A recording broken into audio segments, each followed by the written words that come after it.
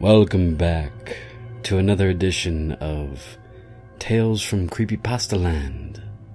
I am your host, of course, as always, Tarkin. Today I have a very special story that I have heard a lot of good things about. This one's called Psychosis. A lot of you might know this one, or some of you might not, but sit back, relax, and enjoy this story. Sunday. I'm not sure why I'm writing this down on paper and not on my computer. I guess I've just noticed some odd things. It's not that I don't trust the computer, I just need to organize my thoughts. I need to get down on all the details somewhere, objective, somewhere I know that what I write can't be deleted or changed. Not that that's happened, it's just everything blurs together here and the fog of memory lends a strange cast to things. I'm starting to feel cramped in this small apartment. Maybe that's the problem. I had to go and choose the cheapest apartment, the only one in the basement. The lack of windows down here makes day and night seem to slip by seamlessly. I haven't been out in a few days because I've been working on this programming project so intensively. I suppose I just wanted to get it done. Hours of sitting and staring at a monitor can make anyone feel strange.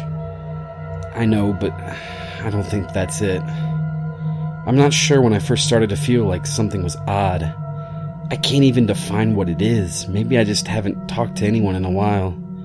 That's the first thing that crept up on me. Everyone I normally talk to online I program has been idle. Or they've simply not logged on at all. My instant messages go unanswered. The last email I got from anybody was a friend saying he talked to me when he got back from the store, and that was yesterday. I'd call with my cell phone, but reception is terrible down here. Yeah, that's it. I just need to call someone. I'm going to go outside. Well, that didn't work so well. As the tingle of fear fades, I'm feeling a little ridiculous for being scared at all. I looked in the mirror before I went out, but I didn't shave the 2-day stubble I've grown. I figured I was just going out for a quick cell phone call. I did change my shirt, though, because it was lunchtime, and I guess that I'd run into at least one person I knew. That didn't end up happening. I wish it did. When I went out, I opened the door to my apartment, slowly. A small feeling of apprehension had somehow already lodged itself in me for some indefinable reason. I chalked it up to having not spoken to anyone but myself for a day or two. I peered down the dingy gray hallway, made dingier by the fact that it was a basement hallway. On one end, a large metal door led to a building's furnace room. It was locked, of course. 2 dreary soda machines stood by it. I bought a soda from one the first day I moved in, but it had a 2-year-old expiration date. I'm fairly sure nobody knows these machines are even down here, or my cheap landlady just doesn't care to get them restocked. I closed my door softly and walked the other direction, taking care not to make a sound. I have no idea why I chose to do that, but it was fun giving in to the strange impulse not to break the droning hum of that soda machines. At least for the moment. I got to the stairwell and took the stairs up to the building's front door. I looked through the heavy door's small square window and received quite the shock. It was definitely not lunchtime. City gloom hung over the dark street outside, and the traffic lights at the intersection in the distance blinked yellow. Dim clouds, purple and black from the glow of the city, hung overhead. Nothing moved, save the few sidewalk trees that shifted in the wind. I remember shivering, though I wasn't cold. Maybe it was the wind outside. I could vaguely hear it through the heavy metal door, and I knew it was that unique kind of late-night wind, the kind that was constant, cold, and quiet, save for the rhythmic music it made as it passed through countless unseen tree leaves.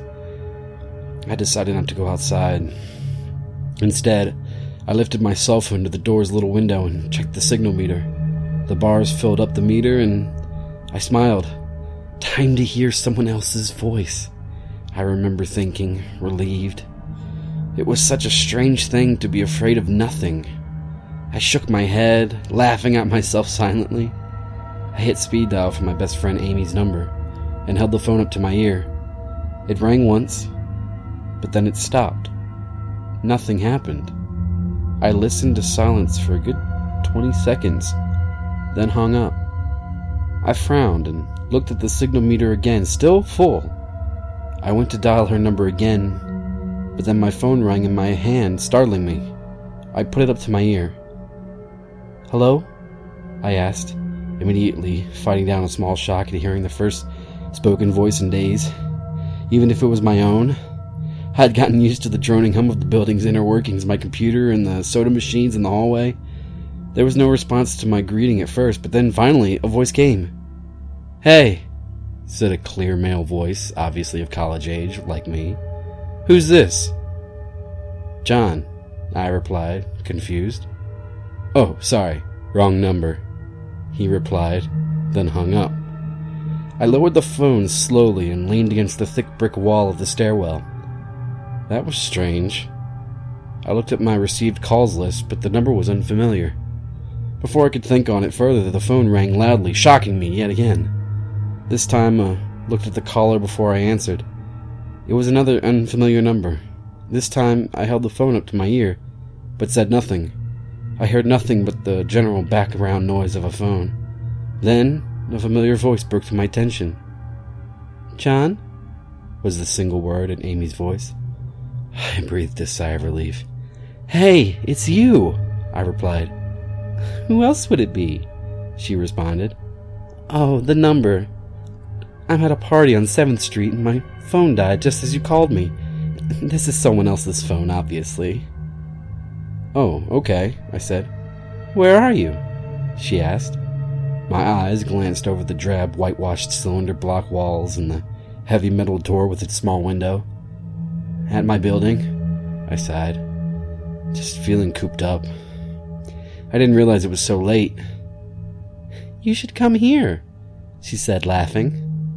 "Nah, I don't feel like looking for some strange place by myself in the middle of the night," I said, looking out the window at the silent, windy street that secretly scared me just a tiny bit. "I think I'm just going to keep working or go to bed."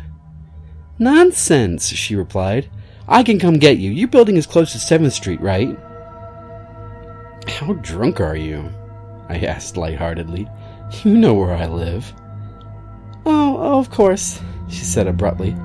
I guess I can't get there by walking, huh?" "You could if you wanted to waste half an hour," I told her. "Right," she said. "Okay, have to go. Good luck with your work." I lowered the phone once more, looking at the numbers flash as the call ended. Then, the droning silence suddenly reasserted itself in my ears. The two strange calls in the eerie street outside just drove home my aloneness in this empty stairwell. Perhaps from having seen too many scary movies, I had the sudden, inexplicable idea that something could look in the door's window and see me. Some sort of horrible entity that hovered at the edge of aloneness, just waiting to creep up on unsuspecting people that strayed too far from other human beings. I knew the fear was irrational, but nobody else was around, so I jumped down the stairs, ran down the hallway into my room, and closed the door as swiftly as I could while still staying silent. Like I said, I feel a little ridiculous for being scared of nothing, and the fear has already faded. Writing this down helps a lot. It makes me realize that nothing is wrong. It filters out half-formed thoughts and fears and leaves only cold, hard facts. It's late. I got a call from a wrong number, and Amy's phone died. So she called me back from another number. Nothing strange is happening. Still, there was something a little off about the conversation. I know it could have just been the alcohol she had, or was it even her that seemed off to me? Or was it... Yes, that was it. I didn't realize until this moment writing these things down. I knew writing things down would help. She said she was at a party, but I only heard silence in the background. Of course that doesn't mean anything in particular, as she could have just gone outside to make the call. No, that couldn't be it either. I didn't hear the wind. I need to see if the wind is still blowing. Monday. I forgot to finish writing last night. I'm not sure what I expected to see when I ran up the stairwell and looked out the heavy metal door's window. I'm feeling ridiculous. Last night's fear seems hazy and unreasonable to me now. I can't wait to go into the sunlight. I'm going to check my email, shave, shower, and finally get out of here. Wait, I think I heard something. It was thunder. That whole sunlight and fresh air thing didn't happen. I went out into the stairwell and up the stairs only to find disappointment. The heavy metal door's little windows showed only flowing water. As torrential rain slammed against it, only a very dim, gloomy light filtered in through the rain, but at least I knew it was daytime. Even if it was a gray, sickly, wet day. I tried looking out the window and waiting for lightning to illuminate the gloom, but the rain was too heavy and I couldn't make out anything more than vague, weird shapes moving at odd angles and the waves washing down the window. Disappointed, I turned around, but I didn't want to go back to my room. Instead, I wandered further up the stairs, past the first floor, and the second.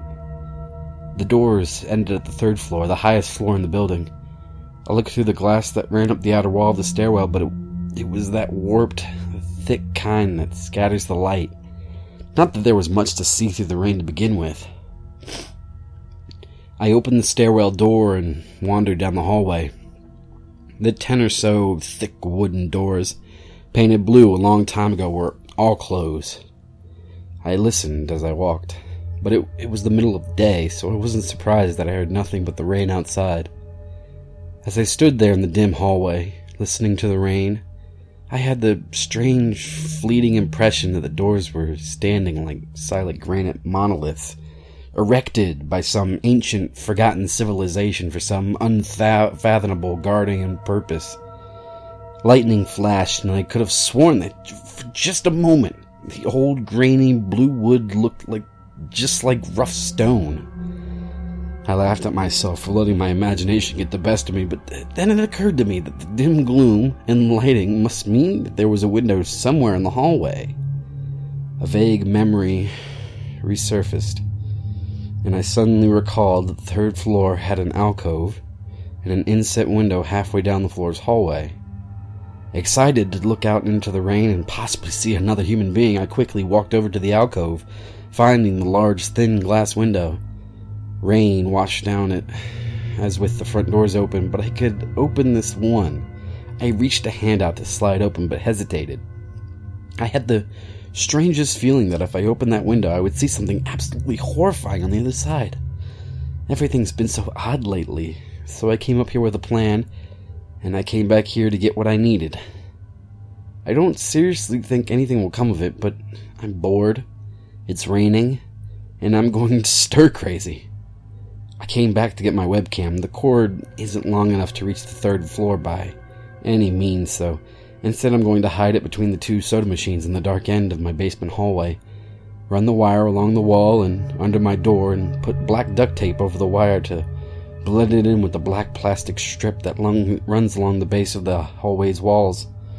I know this is silly, but I don't have anything better to do. Well, nothing happened. I propped open the hallway to stairwell door, steeled myself, then flung the heavy front door wide open and ran like hell down the stairs to my room and slammed the door. I watched the webcam on my computer intently, seeing the hallway outside my door and most of the stairwell. I'm watching it right now, and I don't see anything interesting. I just wish the camera's position was different, so that I could see out the front door. Hey! Somebody's online! I got out an older, less functional webcam that I had in my closet to video chat with my friend online. I couldn't really explain to him why I wanted a video chat, but it felt good to see another person's face. He couldn't talk very long, and we didn't talk about anything meaningful, but I feel much better. My strange fears almost passed.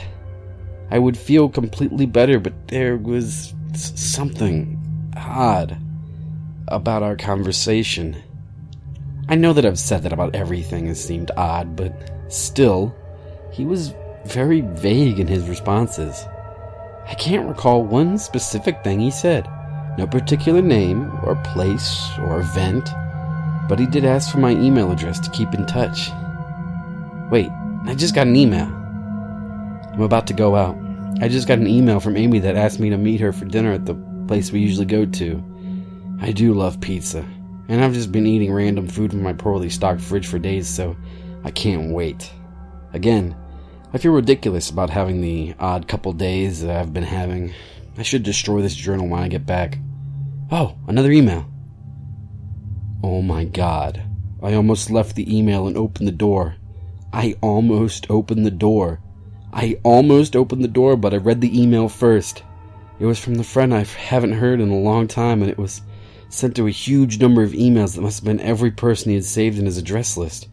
It had no subject, and it said simply, "Seen with your own eyes, don't trust them, they." What the hell is that supposed to mean? The words shocked me, and I kept going over and over them. Is it a desperate email just sent as something happened? The words are obviously cut out without finishing. On any other day, I would have dismissed this as spam from a computer virus or something, but the words, "Seen with your own eyes." I can't help but read over this journal and think back on the last few days and realize that I have not seen another person with my own eyes or talked to another person face to face. The webcam conversation with my friend was so strange, so vague, so eerie. Now that I think about it, was it eerie? Or is the fear clouding my memory? My mind toys with the progression of events that I've written here, pointing out that I have not been presented with one single fact that I did not specifically give out unsuspectingly. The random wrong number that got my name and the subsequent strange return call from Amy. The friend that asked for my email address. I messaged him first when I saw him online, and then I got my first email a few minutes after that conversation. Oh my God. That phone call with Amy. I said over the phone, I said that I was within a half hour's walk of 7th Street. They know I'm near there. What if they're trying to find me? Where is everybody else? Why haven't I seen or heard anyone else in days? No, this is crazy. This is absolutely crazy. I need to calm down. This madness needs to end. I don't know what to think. I've ran about my apartment furiously, holding my cell phone up to every corner to see if I got a signal through the heavy walls. Finally, in the tiny bathroom near one ceiling corner, I got a single bar. Holding my phone there, I sent a text message to every number in my list. Not wanting to betray anything about my unfounded fears, I simply sent, "You seen anyone face to face lately?" At that point, I just wanted any reply back. I didn't care what the reply was or if I embarrassed myself. I tried to call someone a few times, but I couldn't get my head up high enough. And if I brought my cell phone down even an inch, it lost signal. Then I remembered the computer and rushed over to it, instant messaging everyone online. Most were idle or away from their computer. Nobody responded. My messages grew more frantic, and I started telling people where I was and to stop by in person for a host of barely passable reasons. I didn't care about anything by that point. I just needed to see another person. I also tore apart my apartment, looking for something that I might have missed, some way to contact another human being without opening the door. I know it's crazy. I know if it's unfounded, but what if? What if? I just need to be sure. I taped the phone to the ceiling in case. Tuesday. The phone rang! Exhausted from last night's rampage, I must have fallen asleep. I woke up to the phone ringing and ran into the bathroom, stood on the toilet, and flipped open the phone taped to the ceiling. It was Amy, and I feel so much better. She was really worried about me and apparently had been trying to contact me since the last time I talked to her. She's coming over now, and yes, she knows where I am without me telling her. I feel so embarrassed. I'm definitely throwing this journal away before anyone sees it. I don't even know why I'm writing in it now. Maybe it's just because it's the only communication I've had at all since God knows when. I look like hell, too. I looked in the mirror before I came back in here. My eyes are sunken, my stubble is thicker, and I just look generally unhealthy. My apartment is trashed, but I'm not going to clean it up. I think I need someone else to see what I've been through. These past few days have not been normal. I'm not one to imagine things. I know I've been the victim of extreme probability. I probably missed seeing another person a dozen times. I just happened to go out when it was late at night or the middle of the day when everyone was gone. Everything's perfectly fine. I know this now. Plus, I found something in the closet last night that has helped me tremendously. A television. I set it up just before I wrote this, and it's on in the background. Television has always been an escape for me, and it reminds me that there's a world beyond these dingy brick walls. I'm glad Amy's the only one that responded to me after last night's frantic pestering of everyone I could contact. She's been my best friend for years. She doesn't know it, but I count the day when I met her among one of the few moments of true happiness in my life. I remember that warm summer day fondly. It seems a different reality from this dark, rainy, lonely place. I feel like I've spent days sitting in that playground. Much too old to play, just talking with her and hanging around doing nothing at all. I still feel like I can go back to that moment sometimes, and it reminds me that this damn place is not all there. Finally, a knock at the door. I thought it was odd that I couldn't see her through the camera I hid between the two soda machines. I figured that it was bad positioning, like when I couldn't see out the front door. I should have known.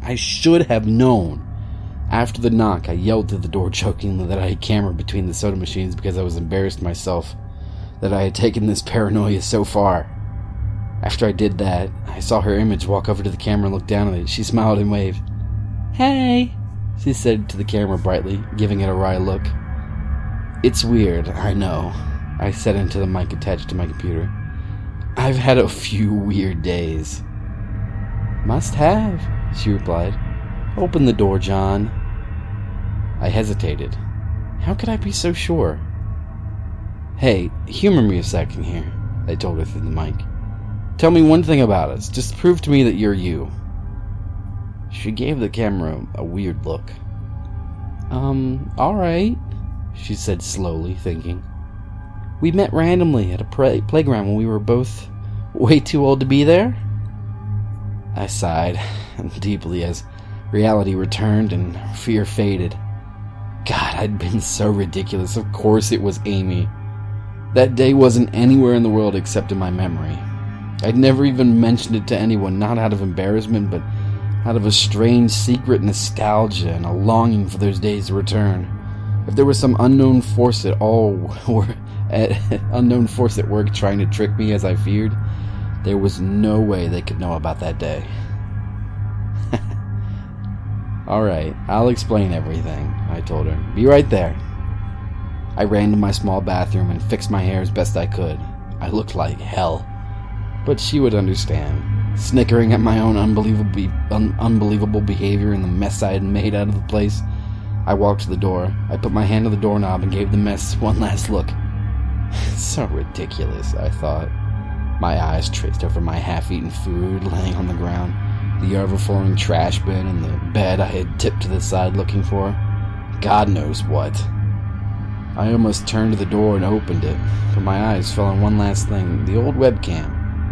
The one I had used for that eerily vacant chat with my friend.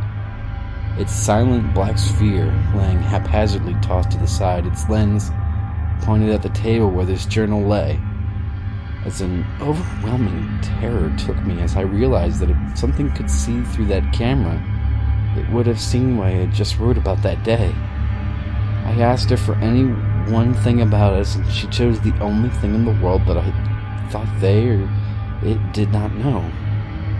But it did. It did know. It could have been watching me the whole time. I didn't open the door. I screamed. I screamed in uncontrollable terror. I stomped on the old webcam on the floor. The door shook, and the doorknob tried to turn, but I didn't hear Amy's voice at the door. Was the basement door made to keep out deaths? Too thick? Or was Amy not outside? What could have been trying to get in if not her? What the hell is out there? I saw her on my computer through the camera outside. I heard her on the speakers through the camera outside, but was it real? How could I know? She's gone now. Screamed and shouted for help. I piled up everything in my apartment against the front door. Friday. At least I think it's Friday. broke everything electronic. I smashed my computer to pieces. Every single thing on there could have been accessed by network access or worse, altered. I'm a programmer, I know. Every little piece of information I gave out since this started, my name, my email, my location, none of it came back from outside until I gave it out.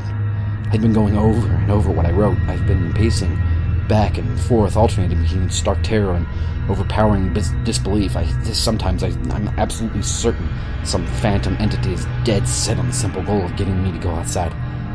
Back to the beginning, with the phone call from Amy. She was effectively asking me to open the door and go outside. I kept running through it in my head. One point of view says I acted like a madman. I don't know if this is extreme convergence of probability, never going outside at the right time, at right times by pure luck, never seeing another person by pure chance, getting a random nonsense email from some computer virus at just the right time. The other point of view says that extreme convergence of probability is the reason that whatever's out there hasn't gotten me already. I keep thinking. I never opened the window on the third floor. I never opened the front door until that incredibly stupid stunt with the hidden camera, after which I ran straight to my room and slammed the door. I haven't opened my own solid door since I flung open the front door of the building. Whatever's out there, if anything's out there, never made an appearance in the building before I opened the front door. Maybe the reason it wasn't in the building already was. It was elsewhere getting everyone else. And then it waited until I betrayed my existence by trying to call Amy. A call which didn't work until it called me and asked me my name. Terror literally overwhelms me every time I try to fit the pieces of this nightmare together. That email, short, cut off. Was it from someone trying to get word out? Some friendly voice desperately trying to warn me before it came? Seeing with my own eyes, don't trust them. Exactly what I've been so suspicious of. It could have masterful control of all things electronic, practicing its insidious deception to trick me into coming outside. Why can't it get in? It knocked on the door. It must have some solid presence. The door. The image of those doors in the upper hallway as guardian monoliths flash back in my mind every time I trace the path of my thoughts. If there is some phantom entity trying to get me to go outside, maybe it can't get through those doors. I kept thinking back over all the books I've read or movies I've seen, trying to generate some explanation for this. Doors have always been such intense foci of human imagination, always seen as wards or portals of special importance. Or perhaps the door is just too thick. I know that I couldn't bash through any of the doors in the building, let alone the heavy basement ones. Aside from that, the real question is, why does it even want me? If it just wanted to kill me, it could do that in any number of ways, including just waiting until I starve to death.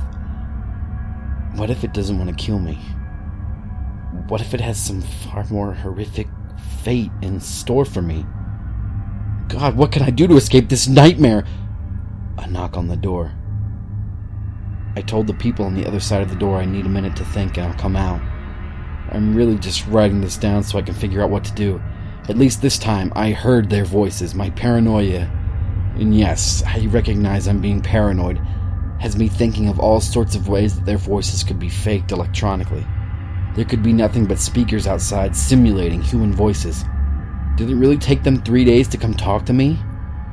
Amy is supposedly out there along with 2 policemen and a psychiatrist. Maybe it took them 3 days to think of what to say to me. The psychiatrist's claim could be pretty convincing if I decided to think this has all been a crazy misunderstanding and not some entity trying to trick me into opening the door.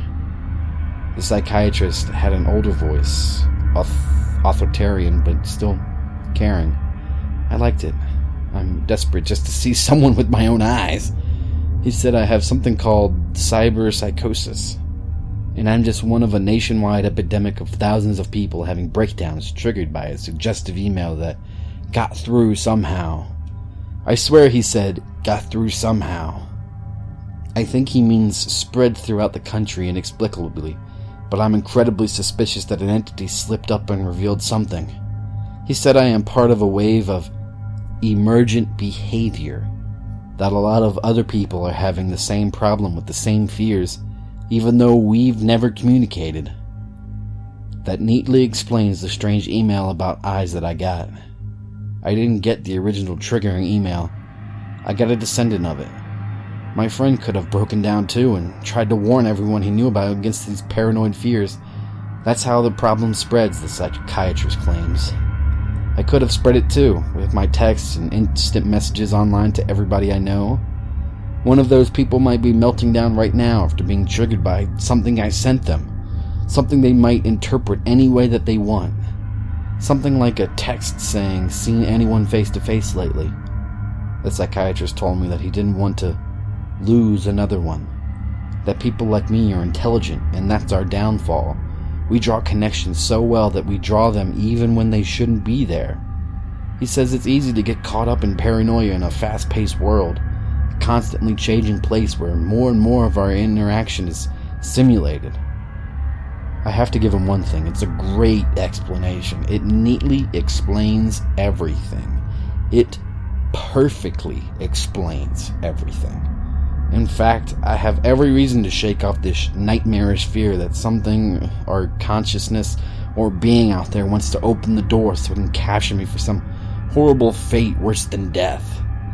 It would be foolish, after hearing that explanation, to stay in here until I starve to death just to spite the entity that might have got everyone else. It would be foolish to think that after hearing that explanation. I may be one of the last people left alive on an empty world, hiding in my secure basement room, spiting some unthinkable deceptive entity just by refusing to be captured.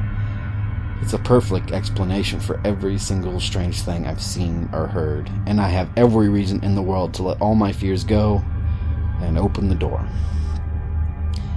That's exactly why I'm not going to. How can I be so sure? How can I know what's real and what's deception? All of these damn things with their wires and their signals that originate from some unseen origin, they're not real. I can't be sure. Signals through a camera, faked video, deceptive phone calls, emails, even the television lying broken on the floor. How can I possibly know it's real? It's just signals, waves, like the door. It's bashing on the door. It's trying to get in. What insane mechanical contrivance could it be to simulate the sound of men attacking the heavy wood so well? At least I'll finally see it with my own eyes. There's nothing left in here for it to deceive me with. I've ripped apart everything else. It can't deceive my eyes, can it? Seen with your own eyes. Don't trust them. Wait. Was that desperate message telling me to trust my eyes, or warning me about my eyes too? Oh my god, what's the difference between the camera and my eyes? They both turn light into electrical signals. They're the same. I can't be deceived. I have to be sure. I have to be sure. Date unknown. I calmly asked for paper and a pen, day in and day out, until it finally gave them to me. Not that it matters. What am I going to do? Poke my eyes out? The bandages feel like a part of me now. The pain is gone.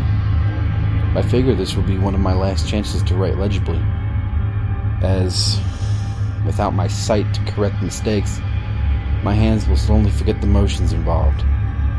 This is a sort of self-indulgence, this writing.